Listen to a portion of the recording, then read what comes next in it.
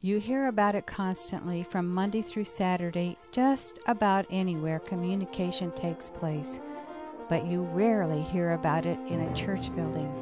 We call our program Truth Encounter because we are committed to going through every word of the Bible and seeking to expose its message to you. Today's discussion brings us to 1 Corinthians chapter 7, verses 1 through 9. The subject on the Apostle Paul's mind is sex, and he presents some inspired instruction about its use and abuse. Let's join our study leader, Dave Wyrtzen, as he begins our study titled, God's Design for the Release of Passion. Satan is going to try to maximize illegitimate relationships and minimize legitimate relationships. Let me say that again, because I want you to get that idea firmly in your minds. Satan is constantly going to try to minimize legitimate relationships. What we're going to talk about today, the Christian church for about 1900 years has struggled with.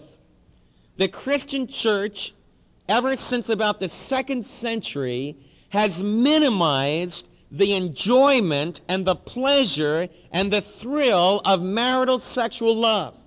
In fact, very early in the 2nd century, it became fashionable for married couples to not have sexual relationships together. They would have brother-sister marriages.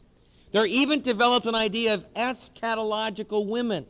The idea here was that because we are in Christ, because we are positioned in the heavenlies with Christ, because we have become spiritually reborn, therefore our physical bodies are of no account. And this idea went one of two directions. We dealt with taking that idea, that false idea, and how the Corinthians used it to rationalize going to prostitutes. In 1 Corinthians 7, Paul takes up the other side of that ascetic lie. And what's happening in the Corinthian church very possibly is that some of the husbands and wives have decided that it will be more spiritual if they don't have sexual relationships in their marriage. And so we have the idea of an eschatological marriage, a woman who keeps herself forever a virgin because that's more holy, that's more pure. And for about 1900 years, a very powerful idea in Christendom is that virginity is more pure than the enjoyment of sex in a marriage relationship. The amazing thing about all these different thoughts that tend to cause people to move away from the truth, the Scriptures anticipated all of these false ideas that could come into our lives. And so in 1 Corinthians chapter 7, we begin a chapter where in one sense we can read someone else's mail. In other words, the Corinthians have written to Paul in response to a letter that the Apostle Paul wrote to them. They have misinterpreted some of the things that Paul wrote to them, and they've written back and asked him some questions. In chapter 7, probably not following the order of their letter, the Apostle Paul responds to one problem after another that they have raised in their letter. The problem that he begins with in verses 1 through 9 of chapter 7 is, what is God's design for the release of passion? What Paul is going to deal with is a reality that sex is not a sinful thing. It is a bodily passion that we have, but it's much more than that.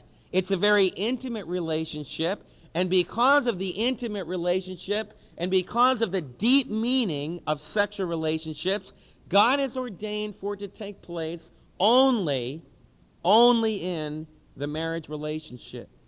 Some of the Corinthians have decided that that's not true. And so in their marriages, they're abstaining from one another. A movement has swept through the Corinthian church that for many of the married couples, it is more pure, it is more spiritual, if they just live together as brothers and sisters and not have any relationships. And so Paul begins in 1 Corinthians chapter 7, now for the matters you wrote about. It is good for a man not to have sexual relations with a woman. It's very interesting if you look at all the different translations, the bias against sexual relationships comes out even in the translations of the Scripture. It's almost as if religionists are afraid to talk about this area of life.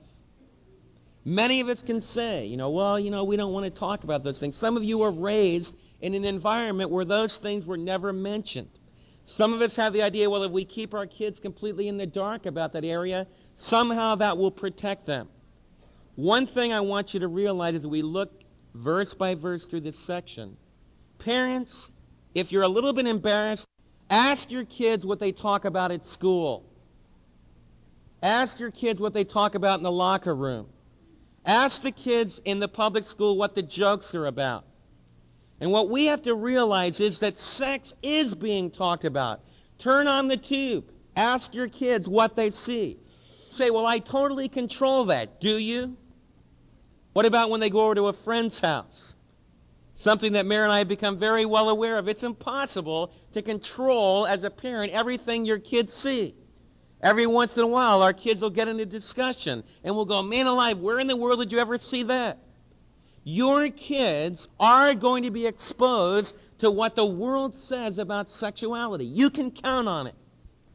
We have very serious problems as the body of Christ in the sexual area. It's a struggle. It's a problem. We're not unlike any group of evangelical believers. Because I believe that one of Satan's most dominant attacks against the evangelical church has been to pollute what pure marital sexuality really is. And for centuries, the Christian church in worship has been afraid to teach the Bible. In fact, even in getting ready to share this week, I found myself saying, man, Paul, we really don't want to. We talked about it in Proverbs. They're going to say, well, there he goes again. Man, he probably has a problem in that area. You psychologists in that will say that. One of the things I'm committed to is that we've got to go through these books of the Bible. And we've got to take it subject by subject. And I want to share with you that I don't control the subjects that we share about. The text does. And so as we're going through a book, when Paul brings up an area, if we're studying Corinthians, then that's what we have to talk about. I want to share with you, I believe that that's the only way you're going to be free. That's the only way you'll be free from my tyranny. Because you might not be afraid of religious leaders' tyranny, but large sections of the world are under the hegemony, under the slavery of religious teachers that just teach them their own ideas and don't teach them about the freedom that's in Christ. That's why it's so important. I want to challenge you in your Christian faith. You need to read the text. You need to think about the text. You need to allow the text to change the way you feel about things, the way you think about things, because that's the only way you're going to enter into the truth. Paul begins now as to the matters you talked about. The Corinthians raised a question about sex in the marriage relationship. They had a slogan. Paul begins a discussion a lot like the discussion he began last week with a Corinthian slogan. And that slogan was, it is good for a man not to have sexual relationships with a woman. Now, like the slogan we talked about last week, it's partly true and partly not true. We've learned that outside the marriage relationship, it is good for a man not to have sexual relationships with a woman. The Bible doesn't hedge on this. It doesn't make any exceptions. It says that outside of marriage, no sexual intercourse. That's it. That's what the Scripture teaches. But in the marriage relationship, it's a totally different situation. There's freedom. There's joy. There's celebration.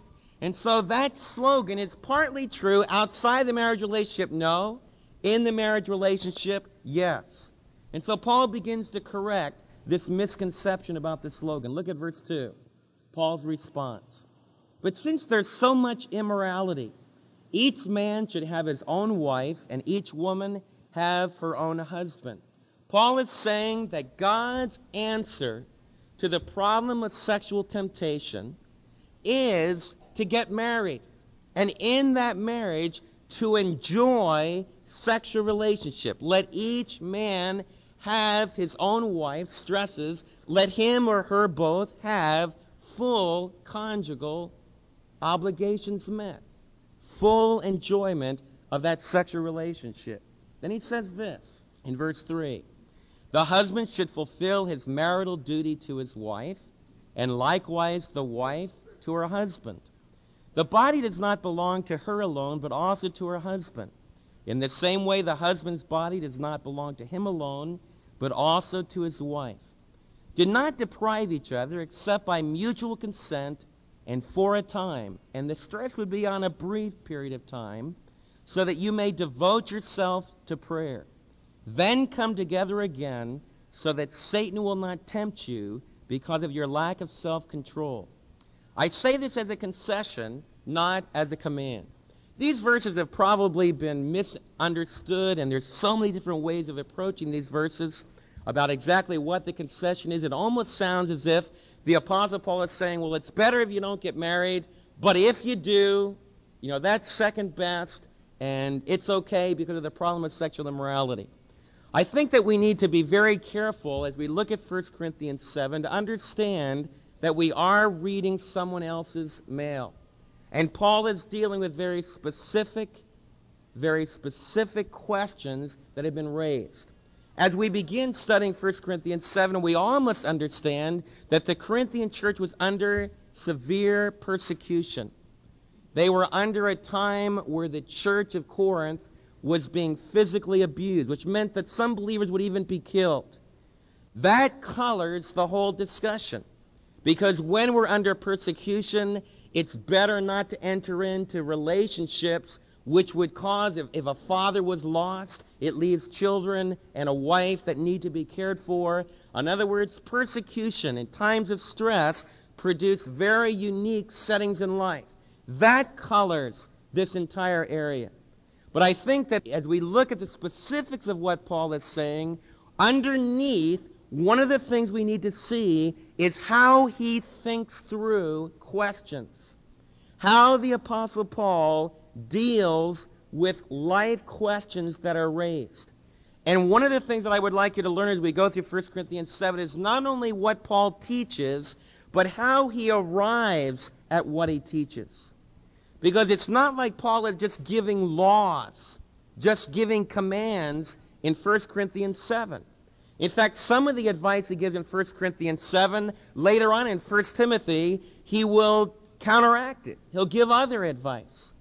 And for some people, they say, well, how? Paul's contradictory. One time he says this, the next time he says this. What those individuals fail to see is the way Paul thinks through problems, the way he thinks through life choices. And what I want us to see is the underlying stress of Paul's entire thinking. And the entire stress in 1 Corinthians 7 that we could just put underneath as the bedrock of it all is that as we make decisions about life, the question is not what will bring fulfillment to me, but what will bring praise and glory to the Lord Jesus Christ. The question is, what will help my testimony in the world to shine brighter? What will enable me to be more effective for the Lord? One of the underlying things that Paul is saying throughout this chapter, and it comes out in these verses, is that if you're born again, don't make radical changes in your life setting. In other words, one of the things he's going to say is, if you're married when you're saved, don't nullify your marriage. Some of the believers were tempted to do that. We're going to learn that as we talk about the problem of divorce. He's saying if you're married, when you receive Christ as your Savior, don't stop having sexual relationships. He's saying maintain the position where you are.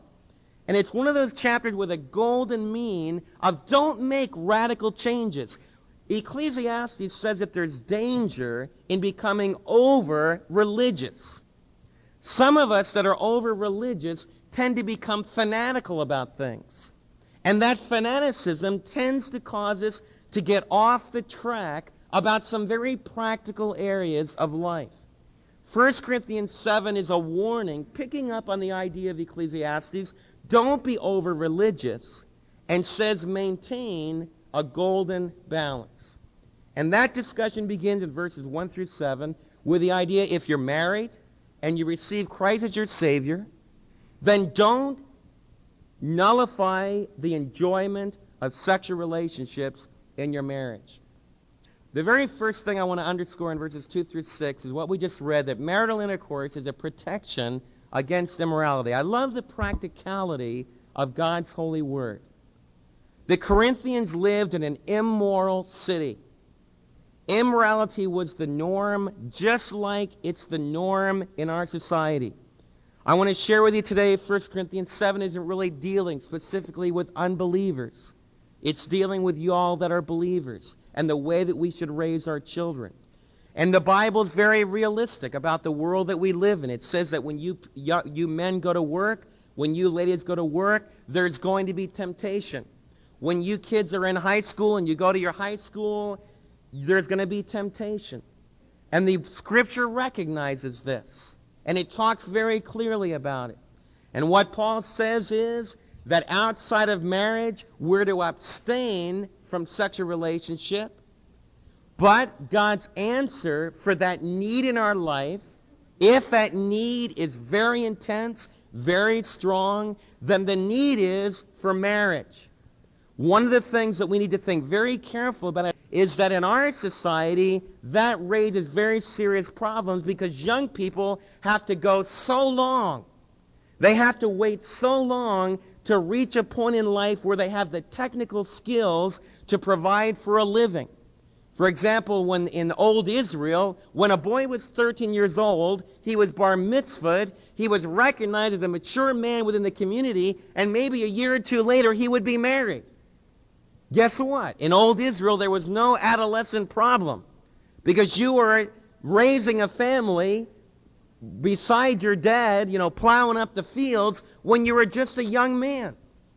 But in the modern world, we can't do that because it takes much longer to get to a place where we're technically capable to provide for a family.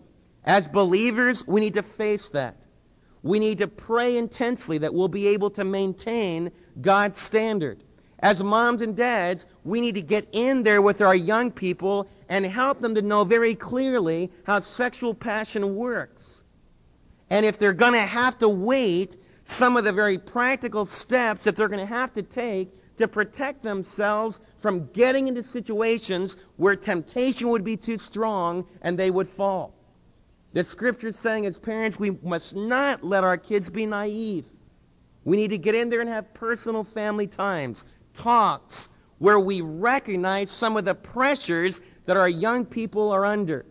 And they need to know the information they need to know. They need to know how sexuality works. They need to know about the passion, and we need to help them. And I see many young people that get in trouble because of naivety, and because mom and dad are naive, and because we're not recognizing the reality of the pressure towards immorality. We must also teach that God's answer to sexual passion is to get married. And so when our young people, if they're mature age, they're both believers, they both know Christ is their Savior, and they want to get married, we need to be strongly in favor of that. We need to overcome some of our parental desires to hold them in. And it's a hard transition for mom and dad to let a young couple go. And sometimes as parents, we want to make sure they're going to make it. We want to be sure everything's going to be all right. Well, look back over your own life. How much did you have together when you were married? How much security do you have? And sometimes I think as parents, we're so concerned that our kids not go through some of the struggles that we went through that sometimes we create a situation that's very difficult for them, where there's very strong passions that are tempting them very severely, but we add the added pressure because we don't want them to get married. And Paul is teaching in this chapter, marriage is the place to fulfill sexual passion. And he's very realistic. It doesn't mean that all the kids should get married when they're 14. I think in our own society, most of the time, in fact, probably 99.9% of the time, that's not going to be good advice. Teenage marriages do not have a very good record. It's also true in our society because of the sophistication of our age. It takes a lot longer to mature as far as emotions and as far as the ability to cope with life. But all I'm saying is that Paul is clearly saying to the church today, outside of marriage, we need to control our passions. No sexual immorality. Therefore, God has ordained for marriage to be the place where there can be enjoyment. Verses 3 through 4 talk about the mutual obligation. Now, a lot of times I have to talk to you about obligations that are not they're hard. But this is probably one of the only commands that the human race has done very well on. The very first command of the Bible is be fruitful and multiply and replenish the earth. It was given in Genesis chapter 1, before Genesis chapter 3, which is what a lot of the Christian church has forgotten, and sexual fulfillment in marriage, which can ultimately lead to the generation of children, is a command of God. It's an obligation. And Paul talks about it as an obligation. Now, those of you that are ascetic in the audience, that are legalists, you're not going to like that. Because you say, I don't like that. You know, sex is a no-no. Man, my parents used to get all embarrassed when we talked about that. God doesn't get embarrassed at all. In fact, God tells you when you get married, when you say I do, you're under an obligation to meet one another's needs. For those that are libertarian among us, you hate to even think about the idea of sex being an obligation. See, that's a horrible way to talk about it. But the idea is not so much that you keep telling your partner, you're obligated to me. That's not Paul's stress in this passage. Paul's stress in the passage is, I am obligated to you. There's a big difference. So let's look carefully at what he says here. 1 Corinthians 7, verse 3. The husband should fulfill his marital duty to his wife. It's very interesting. In the ancient world, I would have expected this text to read, the wife must fulfill her marital duty to her husband. Because usually, in fact, some of you have been raised in countless situations that have had this said again and again. A dear girl will be there, and she'll say, my mother told me I would have to endure it in the marriage. This ugly, dirty thing. That I'll have to endure it. She's endured it for 40 years, and that's how you arrive. Great thing to tell your kids. You know, a kid really has a strong self-image. When mom tells them from the time they were small, you got here by a terrible situation, you know, that I've got to meet this obligation to dad. It's kind of a mistake. He was away on a trip, and here you are. That whole negative spirit, I'm putting it in the extreme, but Satan works hard to get us to twist legitimate fulfillment. Now, I want you to see something. The text does not say, wives, first, meet your husband's needs sexually. In the ancient world, just as in the modern world, it was very common for the idea to be the men enjoy it, the women are obligated, and they endure it. That's totally an unscriptural idea. And that's why Paul says, husbands, you have a responsibility to meet your wife's need in that area. And that's very, very important. In fact, it shows you the equality of the value between a man who is a husband and his wife who is his wife. And Paul begins, contrary to almost all ancient thought, Greek philosophers would say that it's the privilege of the man, it is the responsibility and the obligation of the woman. A Greek philosopher would write that, not the Holy Scripture. The Holy Scripture says that every one of the women that's a wife is valuable before God, and in the marriage relationship, her heavenly Father says that her husband is obligated to meet her needs. Then he says this, likewise the wife to her husband. So the wife must also meet her husband's need. I want to share this. In marital relationships, sex should never be a bargaining tool. It should never be used for manipulation. It should never, never be used to get your way. I shouldn't even have to say that, but many, many marriages use sex as a reward system. If you're a good boy, If you're a good girl, then you're rewarded. That is a sin. That is very, very sinful. The revealed Word of God says it's not something we can bargain with. It is an obligation, a debt that we owe to one another.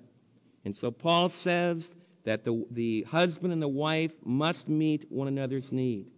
Verse 4 stresses the way the golden rule applies in the sexual area. The wife's body does not belong to her alone, but also to her husband. In the same way, the husband's body does not belong to him alone, but also to his wife. There's an amazing statement that Paul makes.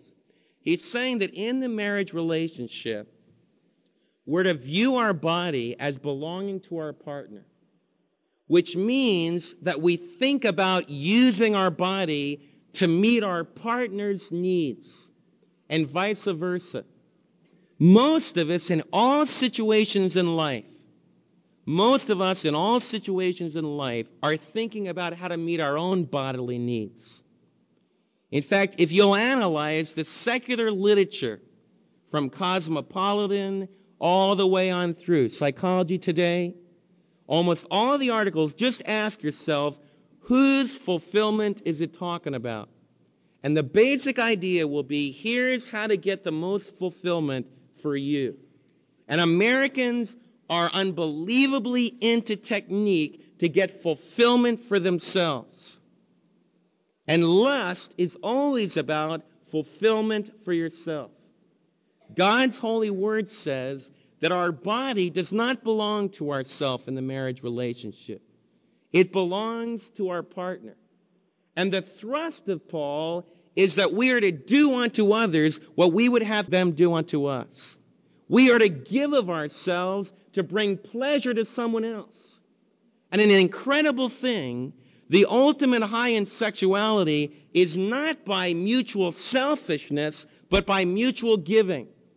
And that's why two believers that are following God's holy commands, two believers that are in love with God, that are listening to what the Word of God says, that are allowing the Word of God to free them up in this area, they are the individuals that will have the biggest highs in the sexual area, and not the playboys and the big movie stars and everyone else.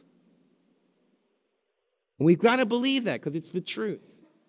Paul is saying that two believers that are married are to use their bodies to meet someone else's needs and to bring pleasure to someone else. And the amazing thing is that that's the greatest way that we have satisfaction ourselves. Now, there is one situation where Paul talks about where abstention is allowed.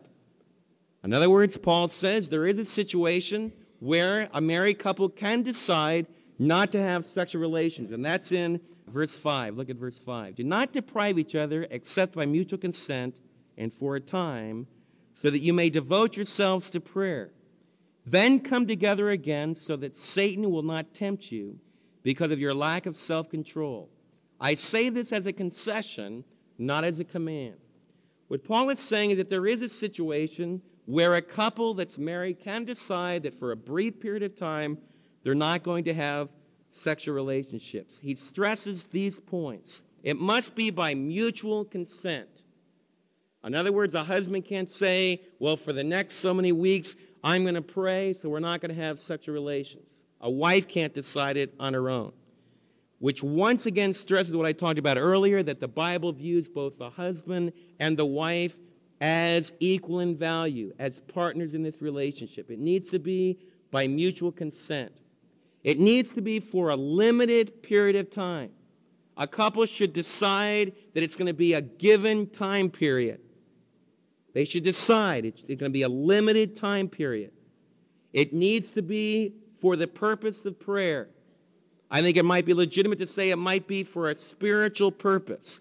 In the first century church, there is evidence that at times there would be special devotion to prayer, which is a good practice. In other words, a couple might decide that they're very burdened about an area of life, and they want to pray about it. And so this couple decides that for that period of time, they will devote themselves to prayer. And Paul says that's okay. But then he says they need to come together again. Why? Because if they stay separated for a long time, then we're going to go back to chapter 6. Immorality is going to come in, and there's going to be a ruining of the marriage relationship because sexual passion will take over, and rather than it being met in the legitimate area of a marriage, it will be met in the illegitimate relationship with a prostitute or in extramarital affairs. The amazing thing about it is that's exactly what was happening in the Corinthian church. In fact, 1 Corinthians 6 and 1 Corinthians 7 are probably related. Probably what was happening was that some of the husbands and wives had decided they were too spiritual. They didn't need sex in marriage, so they abstained. They had brother-sister relationships, no sexual fulfillment in marriage. Then they went on to say, well, my body is not that important, and I have sexual needs, so then they would go to a prostitute. In other words, what I'm trying to bring out is that some of the hanky-panky that we've seen in the church is not new. And one of the things that we need to do is we need to teach the Word of God, because maybe we taught the Word of God clearly, we would free people up enough to realize that God wants them to think through what's happening in their life. God wants them to think through what their desires are and what's happening deep in their internal man. And one of the major things that I want all the little children to get, all the teenagers to get, all the adults to get, not only in the sexual area, but in every area of life, Satan is always trying to get you to turn away from legitimate enjoyment, legitimate pleasure, legitimate good things to do with your body, and to get you to enjoy it in his kingdom illegitimately. That's why church becomes a rigid place. It's why church becomes a place of the no's. Don't talk about this there. That's not holy. Don't deal with that subject there because that isn't right. That's not godly. That's not really spiritual. And so in the church, in relationship with God, there's all kinds of areas that we don't talk about. And we don't have enjoyment in that area. We don't have pleasure in that area. And then underneath this, Satan has a whole onslaught of seduction and temptation, getting people to enjoy his pleasures illegitimately. And the sad thing about that is that it ruins your career, it ruins your marriages, it ruins life. Underlying this passage is a marvelous idea that God is good, that God has given us our bodies, and God has given us a plan. And God says that this plan is very, very good. Don't it ever let it be said that it was taught in Midlothian Bible Church that sex is an evil thing. None of our young people should grow up with the idea, no. They should be brought up with the idea of wait, because of all the joy and all the pleasure that God has in this very special area. And if you're not enjoying pleasure in that area as a married couple, please get help. Please go to counseling. Please get help. Don't coast along. Maybe some of you were hurt when you were younger because Satan uses terrible things to pervert and to blot and to mar what I'm talking about today. And some of you were hurt when you were very young. You were abused by sinfulness. Many times it's sin of somebody else. And many times it's still hanging on in your marriage relationship. And you're not having the freedom and the joy. And you can't think about it as being good. Please work that through. Please allow the Spirit of God to help you to face those feelings so that it won't keep sinning against your own legitimate relationship. And I pray that all of our young people will hear very clearly what we're saying, and they'll save themselves for the time when God says it will be an obligation for you to enjoy relationship. Nani Lewis, Kim's grandmother, is one of the greatest examples in my own life here in Midlothian. And many of you have heard me say, I remember when Papa Lewis went into a coma, we were in the hospital. And Nani came up to me and she just grabbed hold of me and she gave me a great big hug and she just sobbed. And then she said this. She didn't say, well, I'm not going to ever hear him pray again. She didn't say, well, I'm not going to ever be able to be by him in church again. She said this. In her 70s, she said, I'll never be next to him in bed again. What a great statement. What a fantastic statement of what a marriage they had. And I had a whole day I spent because Nani was so close to me, and it was such a difficult time after all those years of marriage. I just spent a whole day with Nani. And she told me what I've often told many of you, but I'm going to tell it again because it underscores what Paul wants us to understand in this passage. Nani told me on their wedding night, after they said their vows to one another, and that very nerve-wracking time for every young married couple, she said that when she came out, Papa grabbed her and got her down on her knees. She didn't know what was going to happen then. Got her down on her knees beside the bed. And when you're a young wife, you don't know what you've gotten into at this particular point. He put his arm around her and he started to pray. And he said, Dear God, we've just committed our lives to one another. We've made our marriage promises together. And we are now nearing the consummation of this relationship. And I ask your richest blessings upon our enjoyment of marriage. And that's the way they began their first night together. Now, there's a man and a woman who understood what I'm sharing about. And the incredible thing about that is that they were brought up in that supposed puritanical time of early Texas. But the Word of God gave them freedom. And that's what I covet for you, because God can give you joy and pleasure in your 70s if you listen to what I'm telling you. I got a couple mad at me at the marriage retreat because I insinuated that it was incredible that a couple in their 70s had such a good time. And that's not at all what I was trying to say. I was just trying to talk about the joy that 1 Corinthians 7 is talking about. So what is Paul stressing? The Corinthian slogan, partly right, partly wrong, as so many things are in life. He's saying outside the marriage, we need to listen to 1 Corinthians 6. Be very careful about immorality. But inside the marriage, we need to realize that a true enjoyment of marital intercourse will protect us against immorality. There needs to be no manipulation. There needs to be mutual giving in that relationship. Abstention is only allowed by mutual consent for a short period of time to pray, and then we need to be reunited again so that Satan will not tempt us.